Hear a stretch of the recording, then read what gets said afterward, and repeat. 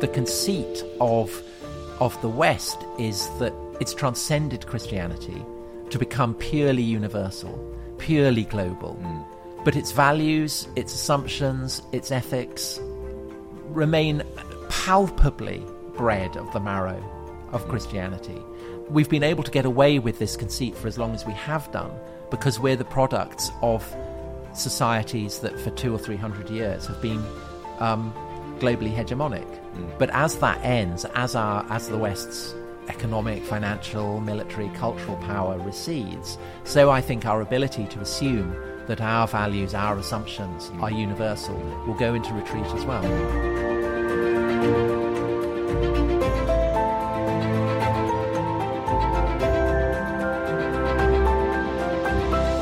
Hello there, welcome to Re-enchanting, the podcast from Seen and Unseen. Here at Lambeth Palace Library, we actually record in this amazing venue where we get to look out over Parliament. It's just the most amazing place to be able to record.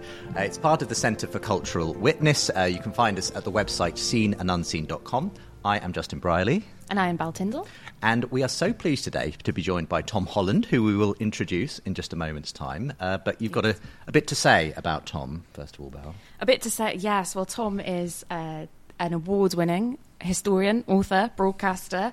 I think we might be verging on national treasure territory, personally. I don't know how you feel about that. But does that officially get bestowed on someone? Is it like being knighted, being named a national treasure? I don't know. I don't know. Guys, don't embarrass yourselves. But more importantly, don't embarrass me. And of course, the co-host of the beloved podcast, The Rest is History. Absolutely. Author of Rubicon, Persian Fire, and the mighty, and it is mighty in every sense of the word, Dominion. Yes, we'll talk about that. The book that charts how the Christian Revolution shaped the modern world. And in a sense, your own journey, Tom, of realising that despite our increasingly post-Christian culture, we are still very much products of that Christian revolution. So really looking forward to talking to you today on the Re-enchanting podcast about re-enchanting history. And we'll also mention the Coronation, which is coming up very soon as well. But welcome along to the podcast. Well, thank you very much for having me, and thank you for inviting me to this incredible venue. It's not bad, is it? I don't know where you record your podcast, Tom, but this... It's not quite as impressive as this. Well, anyway. It's a very suitable location, actually, given that we're talking about empire and Christendom and coronations to have, Westminster Abbey just behind us. So and just down from Lambeth Palace. Yes, so, absolutely. Yeah, it literally in the back garden of Lambeth Palace here. This podcast, though, is recorded at the top of Lambeth Palace Library, so we always start with our guests asking, well, what are you reading at the moment? What's on your bedside table, Tom?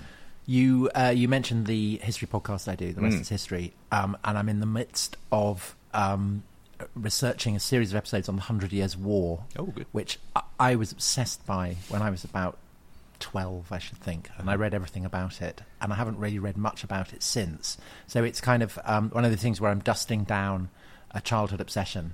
Great. So I am halfway through the second volume in Jonathan Sumption's enormous, comprehensive, exhaustive history of the 100 Years' War, and I am just approaching the Battle of Poitiers, when the Black Prince not only defeats the French king, but takes him prisoner. Is it nice that... I mean, does that feel like you're reading kind of for work purposes, or is it also for pleasure? It's absolutely for both. I'd been really wanting to do the 100 Years' War pretty much since we started doing the podcast, but I've been so busy with other projects that I knew the reason I wanted to do it was I wanted to have the excuse to immerse myself in all the reading. So I've been saving it up until I had kind of 2 or 3 weeks spare to really... I think the 2 or 3 weeks measure you just gave will surprise a lot of our listeners. Just 2 or 3 weeks. To get through the whole... To get through a very exhausting... Well, normally, I mean, we did the French Revolution in 50 minutes, and I think I did about... Wow. About 10 minutes research on Wikipedia for that. So we're becoming more professional. There you go. I know the art of blagging and bluffing your way through the odd podcast, Tom. So anything else on your bedside table at the moment? Well, it's not on my bedside table. It's on an e-reader. It's on a Kindle that I haven't yet downloaded, and it's a book that has been written. It's the first draft of a book by a cricketing friend, Michael Taylor, who has written a history of the discovery of dinosaurs. Oh, amazing. Two of your favourite subjects Yeah. in one. Yeah. Amazing. Yeah, so I'm looking forward to that. So once I finish off the Black Prince, I'll be moving on to Megalosaurus. There you go. Yeah. Speaking of the rest is history, and we'll start there because I think that'll be if people are listening to this podcast, and they're obviously podcast fans, so that might be, where they sort of encounter you the most. It's the most popular history podcast in the world. I think it is. I think it's got a claim very to happy that. to go with that. Should we just let's just stick our assume, flag in the sand yeah, with that one? Yeah, There you go. okay, I'm not going to dispute it. Yeah, there we go. Blame me. What is it about that podcast that you think people are so drawn to? And you get you can put modesty down for a moment. Yeah. I think it's probably the dynamic between Sure. me and Dominic. Sure. So my co-host Dominic Sandbrook is, he kind of takes on the persona of the bluff voice of Middle England. Yeah. And I very much have the persona of a kind of epicene metropolitan So wig. That's Dominic's the way tucking into roast beef, Right, and I I'm see. kind of toying with Yes. a French ragout. is very much, those are the kind of stereotypes that we conform to. So I think probably that. And you've known each other a long time, right? Yeah, so we about 20 years ago shared a publisher. Yeah. And we met on a literary quiz, Okay. and we found that we had very similar interests. This is probably before you even heard the word podcast, but Absolutely. yeah. I mean, Yeah. yeah. I mean, and the thing is, I was more au fait with podcasts than Dominic was, because he lives in Hobbiton. They don't have podcasts in Hobbiton. No. Well, it has just been amazing to see the way it's just absolutely exploded into public consciousness. It's I know people all over the world who listen to it, and I suppose what's the secret, apart from the chemistry, obviously, between you and Dominic, that when it comes to these subjects, which a lot of people might think can be somewhat dry, or the things I learned at school. But they're not. Why, I mean, that's the thing. Why do they come That's the alive thing. in your hands? Well, I think maybe just because as you'll know, the key to doing podcasts is to talk about things that interest you. There's no point in doing it otherwise. And I guess that sharing an interest is one of the most enjoyable things that you can do. Yeah. Yeah. And I think that there's no aspect of history that isn't fascinating. And maybe we convey a sense of that, of just how fascinating all kinds of things are.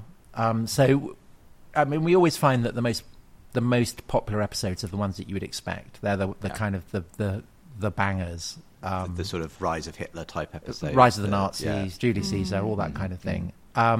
But so often it's the episodes where people are surprised, I think, by how interesting a topic can be.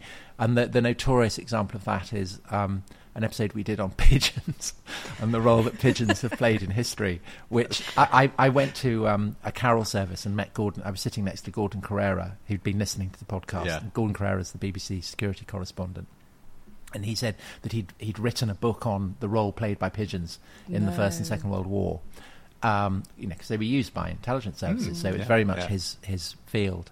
And he would love to come on and talk about pigeons, and I was immediately smitten by the idea, because of course pigeons basically are doves. So we're here in Lambeth Palace. Doves have an important role to play in the Bible, in Greek and Roman culture, all kinds of things, as well as the role that they played in war.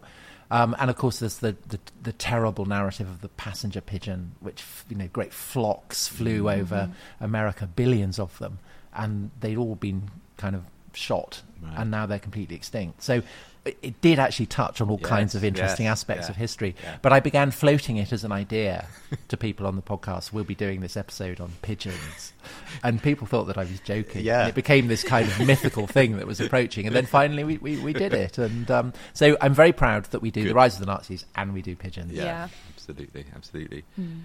You grew up going to church, but you say that in your own life the dimmer switch on faith got sort of turned down at an early age. Why was that? What happened? It was kind of in my early teens. I never kind of I never had a great crisis of faith where I started, in a Byronic manner, railing at God or thinking that religion was evil or anything like that. I never went the full Christopher Hitchens. But equally, I think I found other things more exciting and glamorous, and it was really the kind of the blaze of, say, in my childhood, the blaze of the Greek gods. I found them much more charismatic and exciting, and I just kind of ended up not particularly interested in Christianity, I guess. But having said that, I did absolutely retain an interest in the dimension of the supernatural, because when I left university, my ambition was to become a great novelist. I wanted to be Proust. Very modest ambition. But it turned out that I lacked the capabilities to be Proust. And so instead, I was doing a doctorate on Byron and not really enjoying it, and feeling that that Byron was a subject that was ill-suited to an academic approach. And I actually feel that about quite a lot of things that academics study, that often an academic approach can kind of kill the subject dead. But it struck me that Byron was the model for how most of us now think of the vampire, that he became the hero of the first kind of mass market vampire story that was a product of the same Summer Without a Winter that saw Mary Shelley come up with the idea for Frankenstein. And so I wrote a novel in which Byron literally was a vampire. Yes. And it told the story of his life, making kind of sense of various enigmatic episodes in his life and explaining it through the prism of vampirism, which I thought was actually very convincing. Yeah. And so I found myself locked into a contract that required me to write 3 more vampire novels. Okay. And it had never been part of my life plan to be a vampire novelist. But all the vampire novels I wrote were set in specific periods of history. Yes. And it was the premise was basically taking the beliefs, the supernatural beliefs of a particular period in time, and interpreting through the prism of vampirism, which was actually quite a good discipline for what I then went on to do, which was to write history without vampires. Because I'd realised, even as I was writing, I was much more interested in the history than I was in... History could still be interesting without vampires. Well, history was actually much more interesting without vampires, what I came to realise, that, truth is stranger than fiction. That's what Byron said. Yeah. And so when I then came to write a book about the Romans, Rubicon, you mentioned it, and then a book about Greeks and the Persians and so on. And I took into writing about those periods of history a sense that the supernatural really mattered, and that to adopt a kind of sneery, superior, purely materialist approach to the beliefs of ancient peoples was, I mean, it wasn't just that it was unjustified, but that it risked seriously and grievously misinterpreting what ancient peoples were doing and why they were doing it.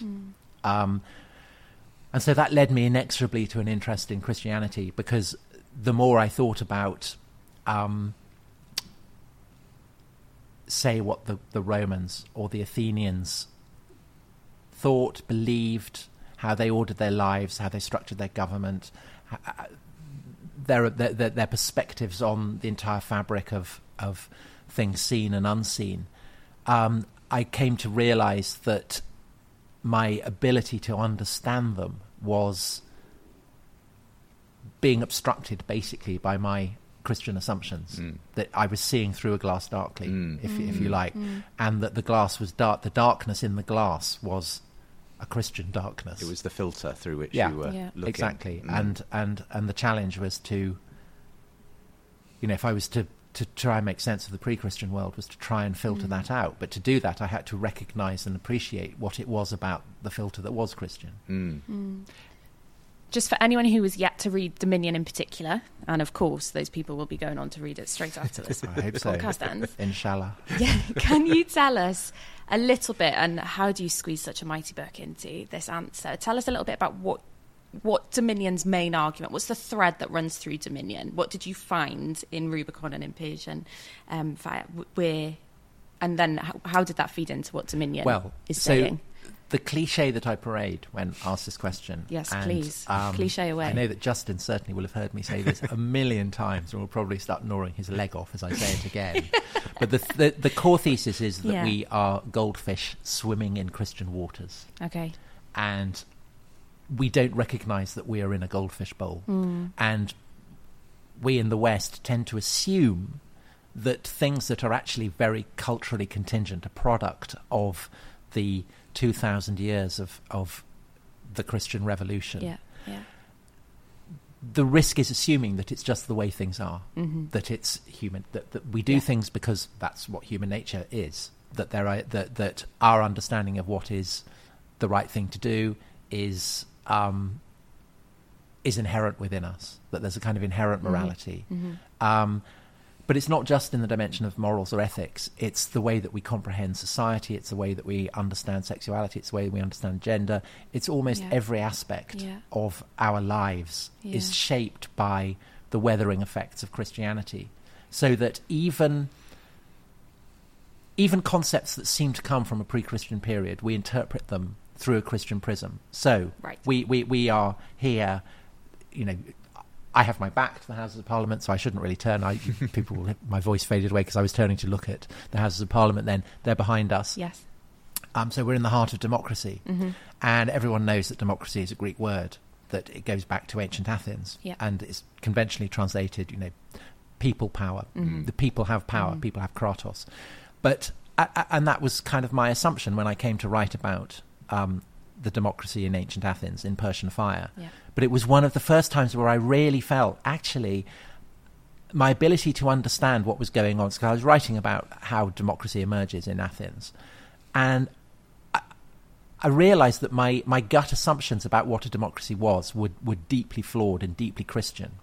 Because I think that we have the idea that democracy is about rights. People have the right to a vote. And so whenever people say about Athenian democracy, they'll say, yes, the freeborn males in Athens had the vote, but women didn't, slaves didn't, foreigners didn't.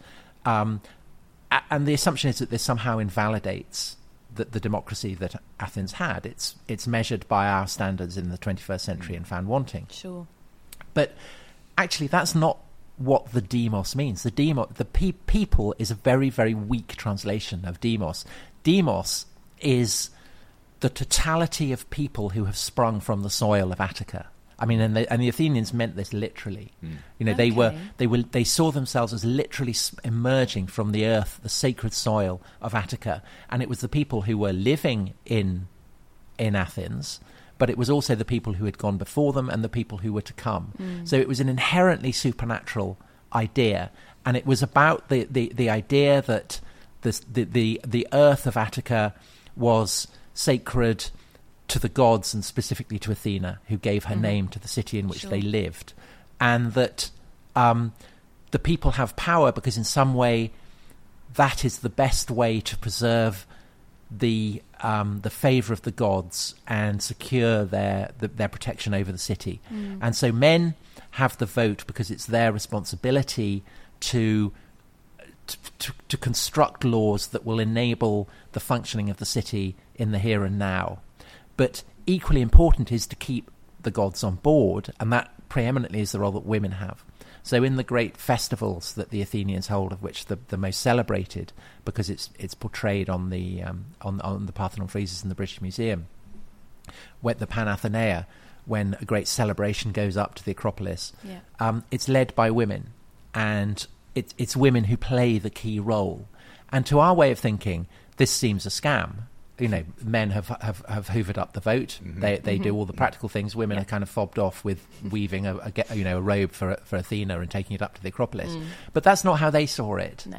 And we have to we have to kind of blank out the idea that this is about rights, because that is a kind of a Christian assumption that would have made no sense in the Athenian democracy.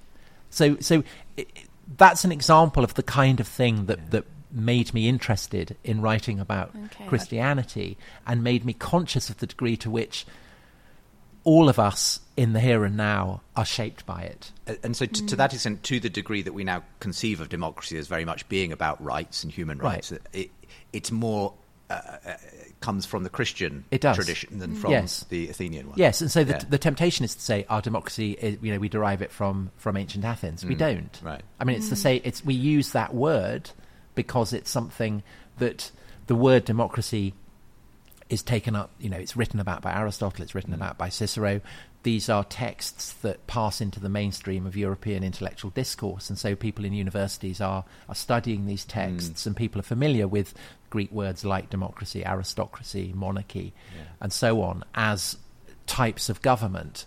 But the people who are doing this, people who are studying it in universities, Aristotle and Cicero, are Christians. Yeah. And so they're colouring it with their assumptions, and we have inherited that. And as you sort of dove, in a sense, yourself into that ancient world of Greece and Rome and so on, you obviously tell the story in Dominion how those preconceptions you had began to be challenged, and you, as it were, in all kinds of areas, started to see the ways in which the Western world is so very different to the values and traditions and everything else, and started to put together the pieces that so many of these seem to actually, that the change seemed to be at that point where Christianity arose in the Middle East. Again, yes, essentially everything changes with Christianity, I think. And when I say everything, I mean everything within countries that have been Christian for centuries, millennia. Mm-hmm. But having said that, I also think that the influence of Christianity on the world more generally has been profound too. But particularly in a country like Britain that has been Christian for a millennium and more, the saturating effects are so profound that we don't recognise them. And that's not surprising. I mean, it's only to be expected. And yet that thing you said about the assumption that, well, hey, we're all humans, there is this sort of innate human morality, that you find that all the time today. I mean, the British Humanist Association is essentially, that is its core doctrine. We don't need Christianity, we don't need anything, we just need to recognise our common humanity. So what do you say to those folk when they sort of say, hang on a minute, Tom, it's not all down to Christianity? I think that that the modern West is unique in its cultural arrogance, in its assumption that its beliefs are universal, that everyone shares in them, and that if they don't, then they should. There's no sense that they're culturally contingent. Most people in the past were aware of that, but we are uniquely arrogant, and the reason for that is complicated and very much tied up with the emergence and history of Christian theology. And essentially, what we have as a result of the distinctive emergence of theological concepts in Latin Christendom is an idea that the world can be divided into two dimensions, the dimension of the secular and a dimension that we call religion. So the idea that there is something called religion that is separate from everything else in society is a distinctively Western one that is theologically determined. And again, this is something that I became very, very aware of when writing about, say, the Romans or the Greeks. If you think of, say, an introduction to ancient Greece, there will probably be a chapter on religion, Greek religion, and it will tell you the story of the gods, and there'll be something about priests and temples and cults, and then there might be something about the family or the city or warfare or agriculture or something like that, as though there is a dimension that can be of the supernatural that can be separated off from that, but it can't, because for the Greeks, the dimension of the supernatural and the dimension of the natural are as interfused as gin and tonic are in gin and tonic. They can't be kind of separated out like that. Whereas we do have that assumption. And in a way, it it's a brilliant way for us to proselytize our values, because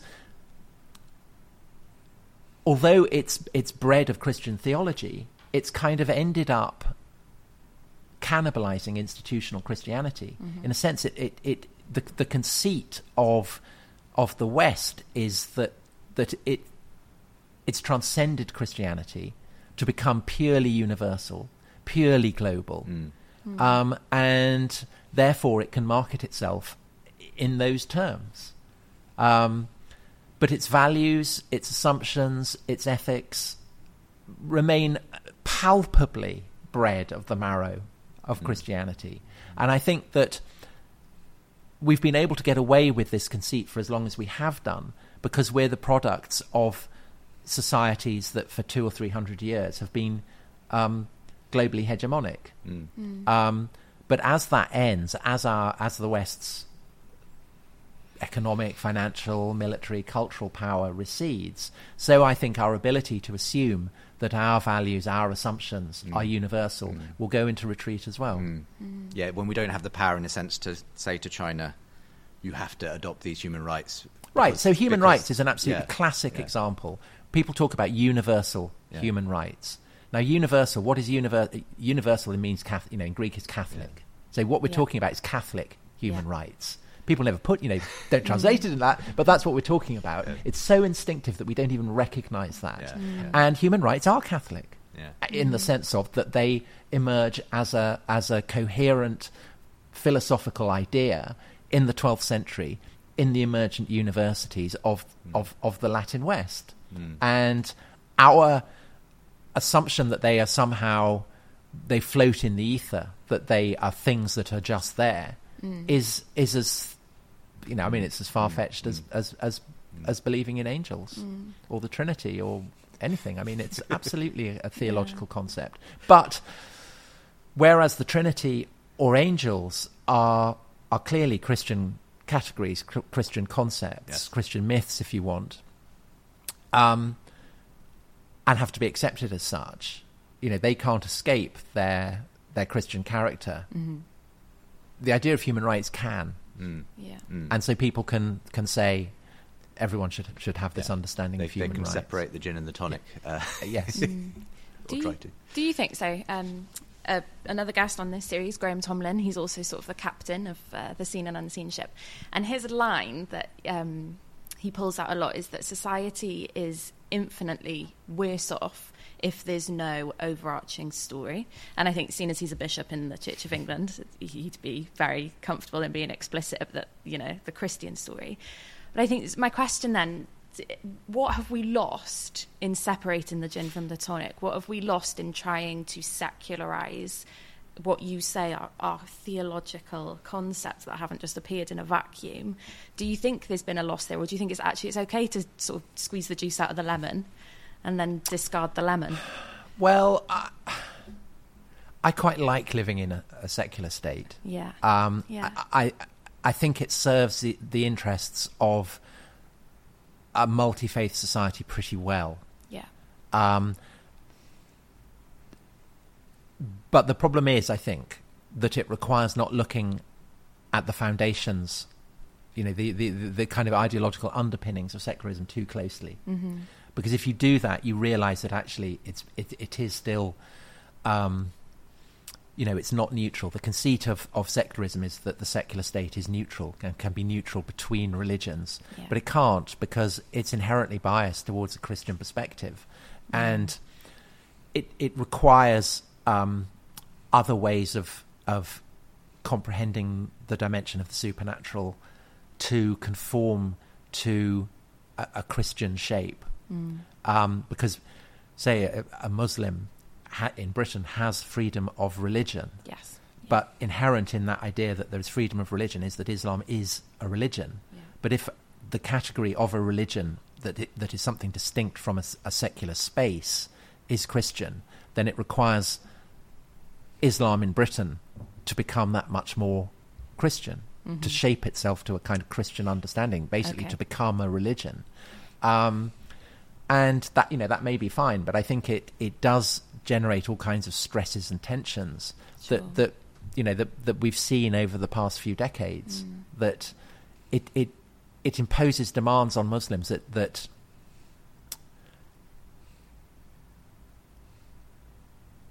can make Islam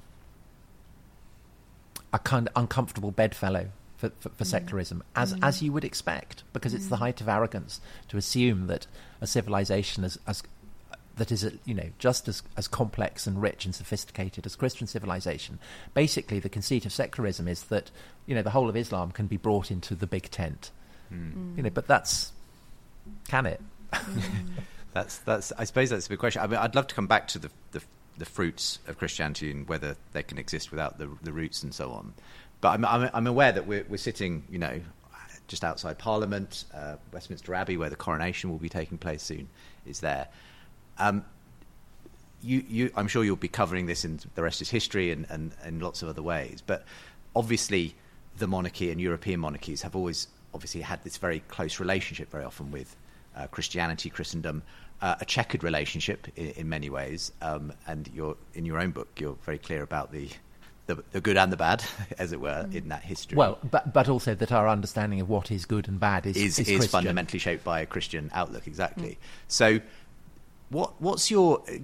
Give us, if you would, a quick primer on the way in which, what we're going to be seeing in the coronation of King Charles is sort of prefigured, in a sense, by Christian history. I mean, I know that in that ceremony itself, there's going to be a lot of stuff which a lot of people might be quite surprised by, given the last one was 70-plus years ago. About just how Christian and how much relevance there'll be to the Old Testament and all that sort of thing. It's an incredibly Christian ritual. Yeah. And the coronation ritual takes us back to the early years of Christianity in England. So the coronation ritual that the king will be using, in its essence, goes back to the time of Edgar in the 10th century. And it was composed for him by St. Dunstan, Archbishop of Canterbury, while he was supposedly working as a blacksmith.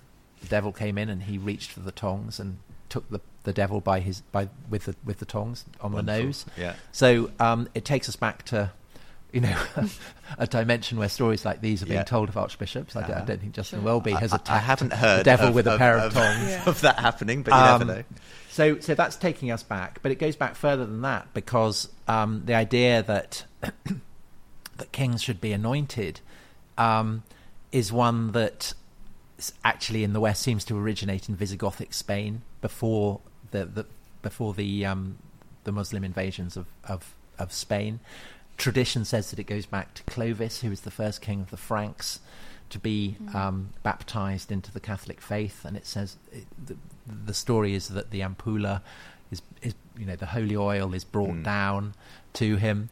But the idea of kings being anointed, of course, goes back to the Old Testament. It goes back to Saul and David and Solomon. So it's a fantastically ancient ritual. I mean, we're going right the way back to Bronze Age Israel. Yeah. And I think the fact that it's taking place in one of the great cities of the modern world is fantastic, and kind of unique, because in medieval Europe there were only 4 monarchs that were anointed. So that was the King of England, King of France, King of Jerusalem, King of Sicily. King of England's the only one that's still around. Right. The last, in a sense, explicitly Christian symbolism, as it were, in a coronation service. Then, I mean, what's your feeling about? Obviously, the king's predecessor, Queen Elizabeth II, had a deeply held faith.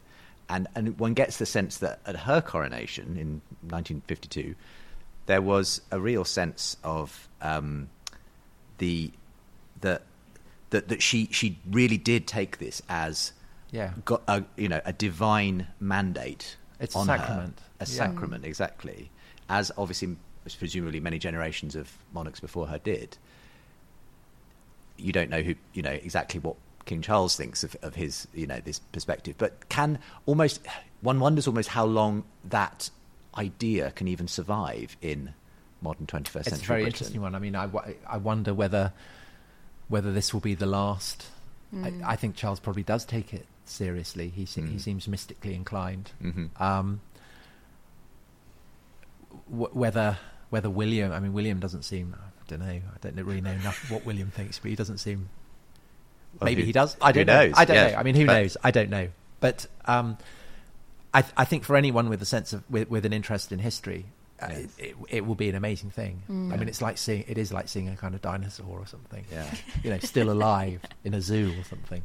Yeah, absolutely. I mean, I think it's interesting because when the Queen died, the rituals of mourning were very Christian. Yes, and I think lots of people were surprised by how moving they found that, and enjoyed the sense of sacrality and weirdness that they suddenly found were manifest at the very heart of the fabric of the British state.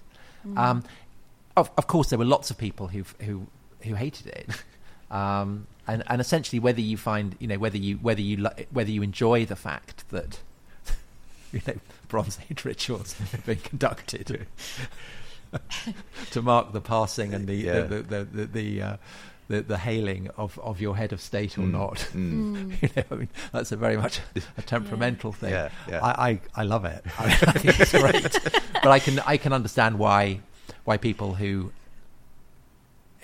don't want to have kind of this degree of weirdness at the heart of things would find it annoying. Yeah, I think that's what I'm intrigued about is the goldfish in the goldfish bowl is how people will respond when they're told they're in the goldfish bowl. I'm really intrigued about that. The coronation absolutely is a kind of, oh look, we're in a goldfish bowl kind of moment. You suddenly notice the water you're swimming in. What have been? I'm assuming you might have a little bit of insight because how have people responded to this idea that human rights and all of these things are, does that annoy certain, your atheist friends, for example? How do people respond to the fishbowl? I'd written an earlier book, In the Shadow of the Sword, about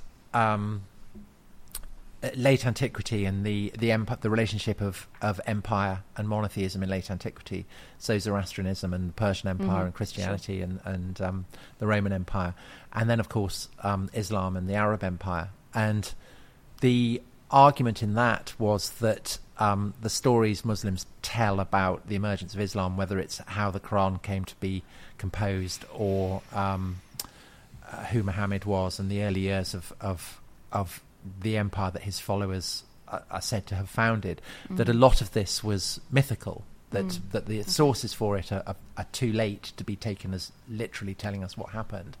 And this generated quite a lot of controversy, and I made a film about it as well that went out on Channel 4 that obviously had a much larger audience than a book, and generated quite a lot of I love your British understatement here. If you're about to say generated a little bit of controversy, I mean, it generated a lot of death threats. Yes, let's put exactly, it like that. And I was supported by lots of atheists, humanists, rallied to the cause, and I was incredibly grateful for their support.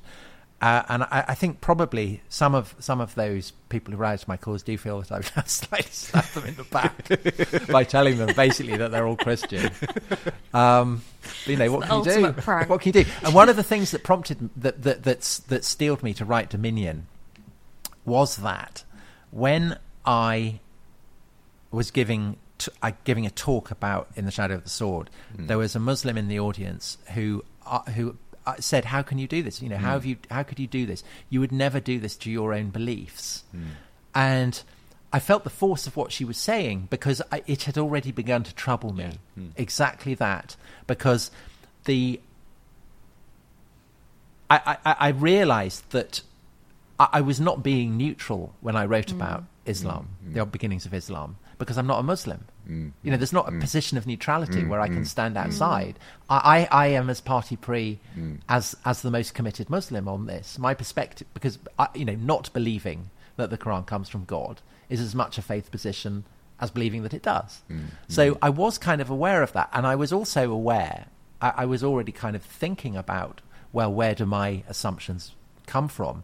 And feeling that the kind of the Enlightenment perspective, which rather unthinkingly I'd had since my teenage years, when I'd read Edward Gibbon's Decline and Fall of the Roman Empire, and Byron said of him that he sapped a solemn creed with solemn sneer, and I liked his solemn sneer, and kind of and felt myself to be on its side, but I was coming to realise that my kind of default assumption that my values, beliefs, perspectives derived from the Enlightenment were deeply inadequate. And so essentially I wrote Dominion to do to my beliefs kind of what I'd done to Islam in the Shadow of the Sword, i.e.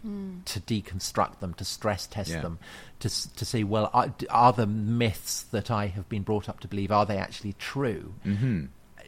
What is the Enlightenment something that banishes Christianity, that kind of supersedes it, that triumphs over it, or are its myths themselves essentially Christian?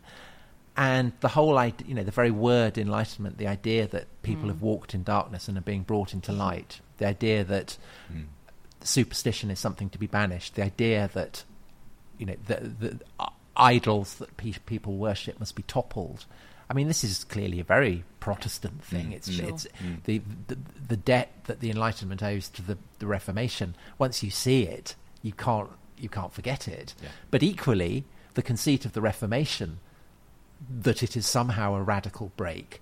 I mean, in one sense, of course, it is. But the Reformers are doing nothing that missionaries in the early Middle Ages weren't doing. They also were bringing people into the light as they saw it, toppling idols, banishing superstition. And that in turn, of course, is drawing on things that go back ultimately to prophets of the Old Testament. The idea that the gods of Egypt and Babylon are nothing but stock and stone. So that, I of course, telling my humanist friends that they were basically, they were a kind of end point in the history of Protestantism. Lots of them were annoyed. But I've got to say it for humanists, they're much less prone to issuing death threats than... Yes. They get angry on Twitter, but that's you can cope with that. Yeah, but that, it's kind of very Church of England form of anger. I'm really cross. I'm thinking about sort of what Nietzsche said. If I butcher this, apologies, but we're living in the shadow of the corpse of God. And what would you say to, obviously you're a historian, but going forward, do you see that maybe as we do all sort of start to realise that we're in the fishbowl, it's a great metaphor to cling on to, that one. I see why it's your cliche that you open things with. Well, cliches are cliches because, exactly. they work. Yeah, dead right. Do you see us wanting to keep the fruits without the roots? Yeah, absolutely. Yeah. And Nietzsche was particularly contemptuous of British liberals. Okay. I mean, even when he's writing in the late 19th century, he preserves his particular scorn for British liberals, who he singles out that they want to keep the fruits of Christianity while banishing everything that the tree. And I think that's if he came and took a temperature check on the intellectual state of Britain now, he would be even more contemptuous probably, because at least back in the 19th century, British agnostics understood the context from which they were emerging. I mean, they were deeply, deeply familiar with the Bible and Christian doctrine, whereas now most people aren't. Yeah. But I think more broadly, Nietzsche's perspective at the end of the 19th century was that the death of God was bound to create times of fearsome convulsion, kind of age of blood. Okay. And of course he was absolutely right, because effectively what he was prophesying was the emergence of fascism. Sure. And I think that what Nietzsche didn't see, well, maybe he did actually. So I think that fascism has slightly rebooted the Christian inheritance because it's given us a new mythology. So people now in the West, by and large, are not familiar with the Christian myths of heaven and hell, of angels and demons. Sure. But we have a new mythology that essentially has taken the place of that earlier Christian mythology, because instead of demons we have Nazis, instead of the devil we have Hitler, instead of hell we have Auschwitz. And why did the Nazis play that role? Basically because they, unlike, say, the French revolutionaries or the Russian revolutionaries, who certainly targeted institutional Christianity but didn't target the fundamentals of Christianity, the moral fundamentals of Christianity, namely the idea that there is a kind of universal human dignity, sure, and the idea that the first shall be last and the last shall be first. Yeah. The Nazis basically repeated both those ideas. Yeah. They absolutely felt that there isn't a universal human dignity, that that Greek and Jew are not one, that there are different races, and that and that there should one be race should triumph over the other, and absolutely that there should be survival of the fittest, which in turn means that you not only have the right, but you have the moral duty to kind of dispose of the weak. The fittest. Yeah. I mean that's the moral good. Okay. And that, I think, was seen as so shocking by people because it is such a conscious repudiation of the Christian inheritance. So the Nazis serve us as these, as the model for evil and depravity, because they offended our Christian values, and so they give us an ersatz Christian myth. And if you think of Nietzsche's parable of the death of God lying in the cave, casting that corpse casting shadows, so it's a kind of riff on Plato. Those our obsession with Hitler, our determination to call anyone we disagree with a Nazi, is a flickering of the shadow of the corpse of God, I think. But if that's so, then it leaves open the question: how sustainable is that mythology as the memory of the Second World War and the Nazi period fades? Is that mythology strong enough to maintain our values in the way that historically Christianity has been? I sometimes wonder, though, as well, whether when atrocities happen, and even in more recent past, when Putin invades Ukraine and so on, and people are suddenly brought up to the fact that evil exists, it turns out we're not all heading towards this beautiful humanist paradise where everyone will just realise we should all be a brotherhood of man and live in harmony together in a sort of godless utopia. That sort of the trajectory doesn't always bend towards justice, as Martin Luther King said. And does that in itself perhaps cause people to go back and ask, is the kind of humanist doctrine of, well, we're all going to keep getting better as we just get to more knowledgeable and more technology? I would have thought so. I mean, could that point them back to the Christian story? I don't know. I would have thought it would, because essentially it's a supernatural faith that things are, that the universe has a purpose. That what was it? The moral arc of the universe bends towards justice. Bends towards justice. Yes, I mean, that's obviously nonsense if you don't believe in a supernatural dimension. And it was obviously stated by a clergyman, Martin Luther King. Yeah. But I think it's not just that the idea that humans have an inherent value is plainly a theological assumption, something that can only be underpinned by a sense of faith. I mean, it's not objectively true scientifically. There's no way in which science can demonstrate that is true. But I think also there's the sense that actually that our kind of post-Christian ideology, humanist ideology, secular, liberal, whatever you want to call it, progressive ideology, is actually rather anemic and rather boring. Right. And that's why again Hitler is so important, because the Nazis have the kind of malign glamour that devils have in Christian mythology, and it makes it kind of exciting. It dramatizes the story. It illustrates the kind of the moral teachings that we hold to in our society in the most dramatic manner possible.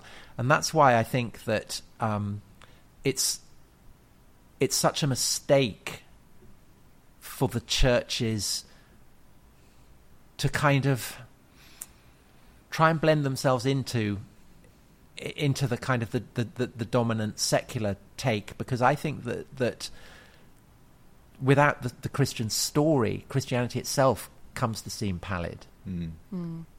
The drama, the excitement, the inherent quality, these are. It's called the greatest story ever told. It is the greatest, in terms of its measurable impact on the history of the world. It's plainly the greatest story ever told. The biblical narratives, the sense of a mythology that Christianity has always been rooted in, and abandoning that or not emphasizing it, not foregrounding it, seems to me a terrible mistake on the part of the churches. Or apologizing for it. I've heard you say this before, that you want, in a sense, if the church's story is to remain foregrounded, it needs to keep Christianity weird. It doesn't want to be just another sort of public service provider, in line with the NHS and civil service or anything like that. Well, but I think that what Christianity can do is to dramatize our values and our ideals for us. Yes. And if Christianity doesn't do it, then we don't apart from the kind of the Nazis, we don't really have a dramatic story that carries it and conveys it. And I think part of what is happening, say in America at the moment, is that people are looking around for alternative stories that can illustrate the values that they want to tell. So that's why Black Lives Matter was so fascinating from that point of view, was that the story of George Floyd, an innocent man put to death by the apparatus of a superpower. Why did the power of that clearly drew on the fact that at the heart of Western civilization for 1,000 years and more, we have had the figure of an innocent man put to death by the security apparatus of a superpower. And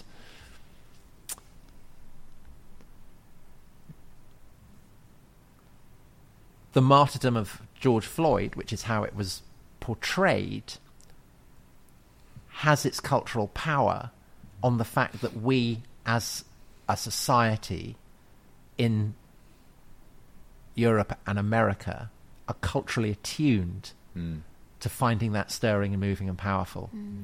But we do that because of the story of the Passion, ultimately.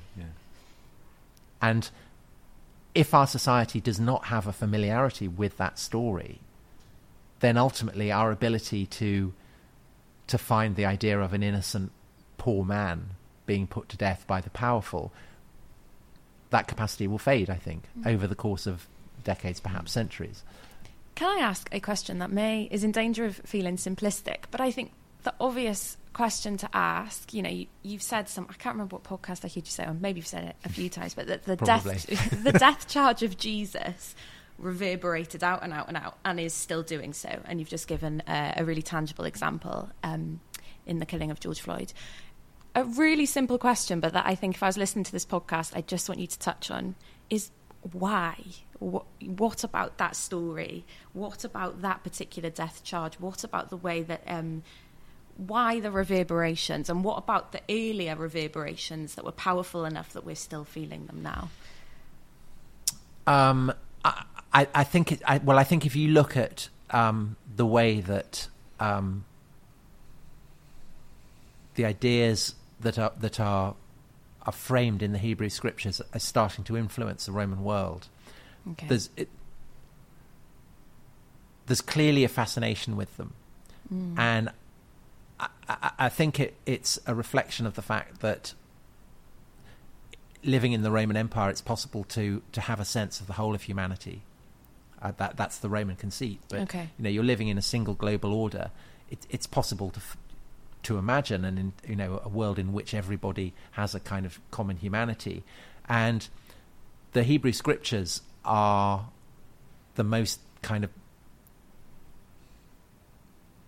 the most intellectually rich way of framing that. The idea that there is, a God who has created everything and created all human beings in his image is one that I think people across the Roman Empire are starting to find quite interesting. But that's counterset against the fact that this is a Judean God. Mm-hmm. So the role, how does this Judean God relate to Greeks or Romans or whatever, Egyptians? And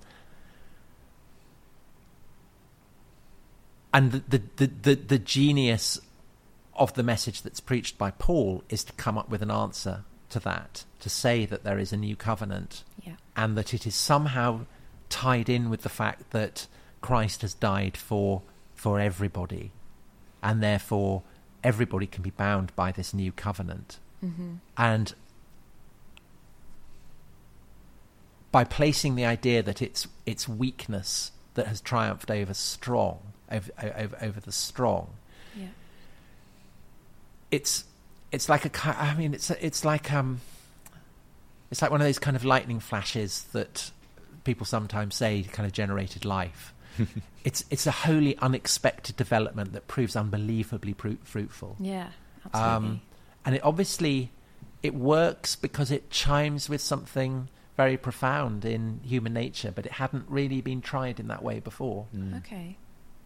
I mean, that in a sense is, a brilliant objective historical answer potentially to why the revolution took hold.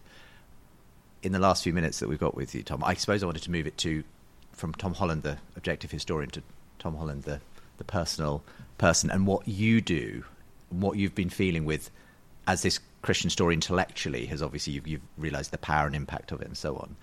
I know that you pop into the odd church, you darken the doorway of the odd building. Has this kind of gone alongside a sort of personal kind of spiritual journey? Well, so I still believe that in the liberal values that I had. Yes. Well, instinctively I believe in them. Objectively, I don't. If I'm being purely absolutely pitiless with myself, the pure rationalist, I stand on a kind of Nietzschean abyss where basically I can't believe anything that I want to believe. I feel the underpinnings have been taken away. So in that sense, it's quite a kind of Victorian crisis of faith. Yes. Matthew Arnold, they were all, George Eliot, they were kind of feeling this as well in a way. But I do still believe in them.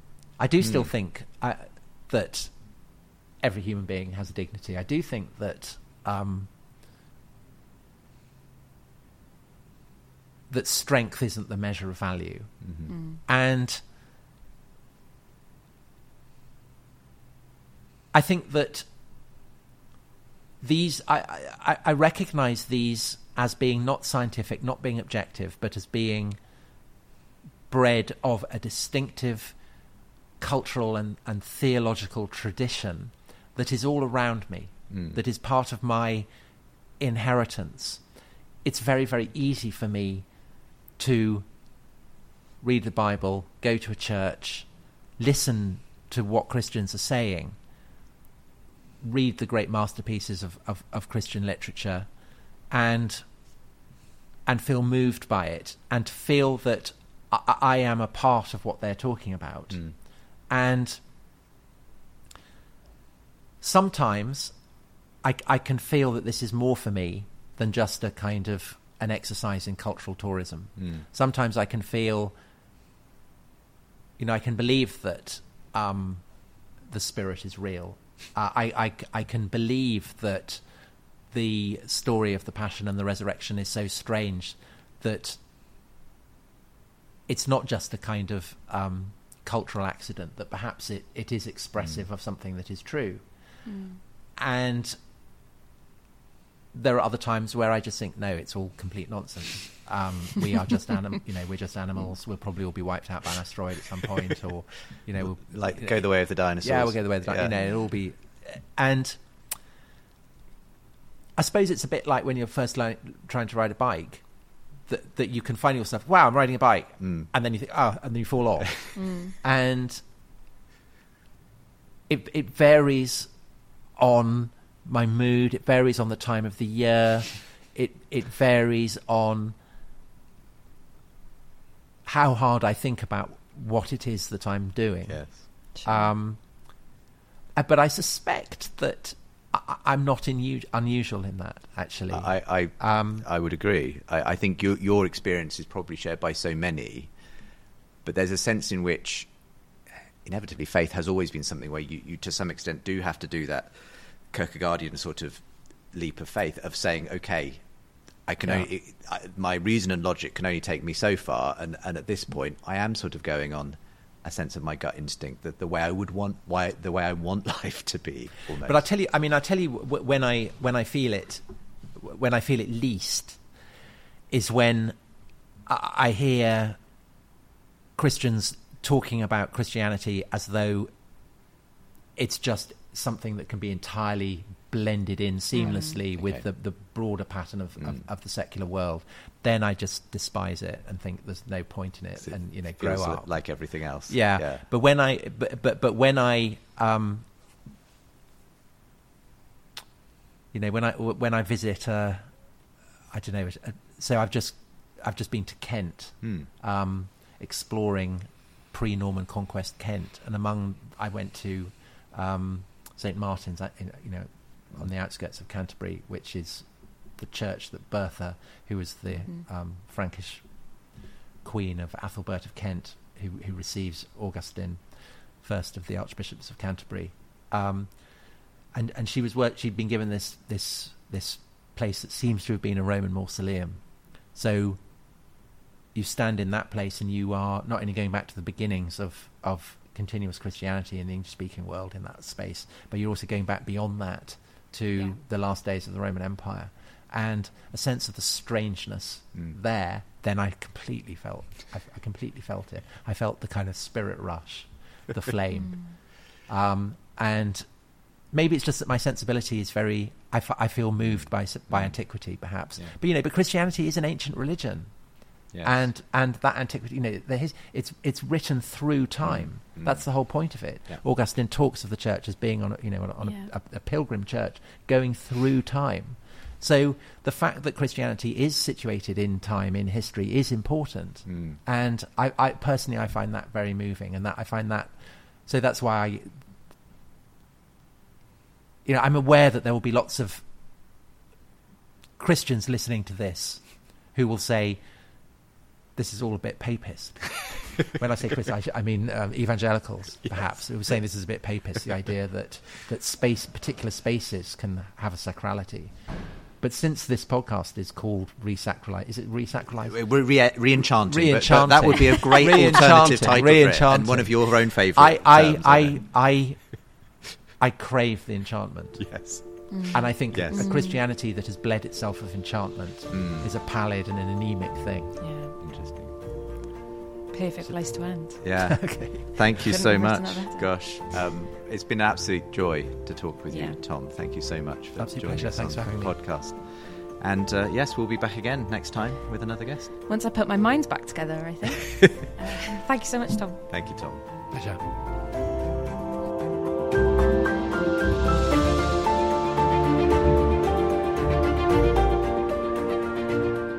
You've been listening to the Re-enchanting podcast.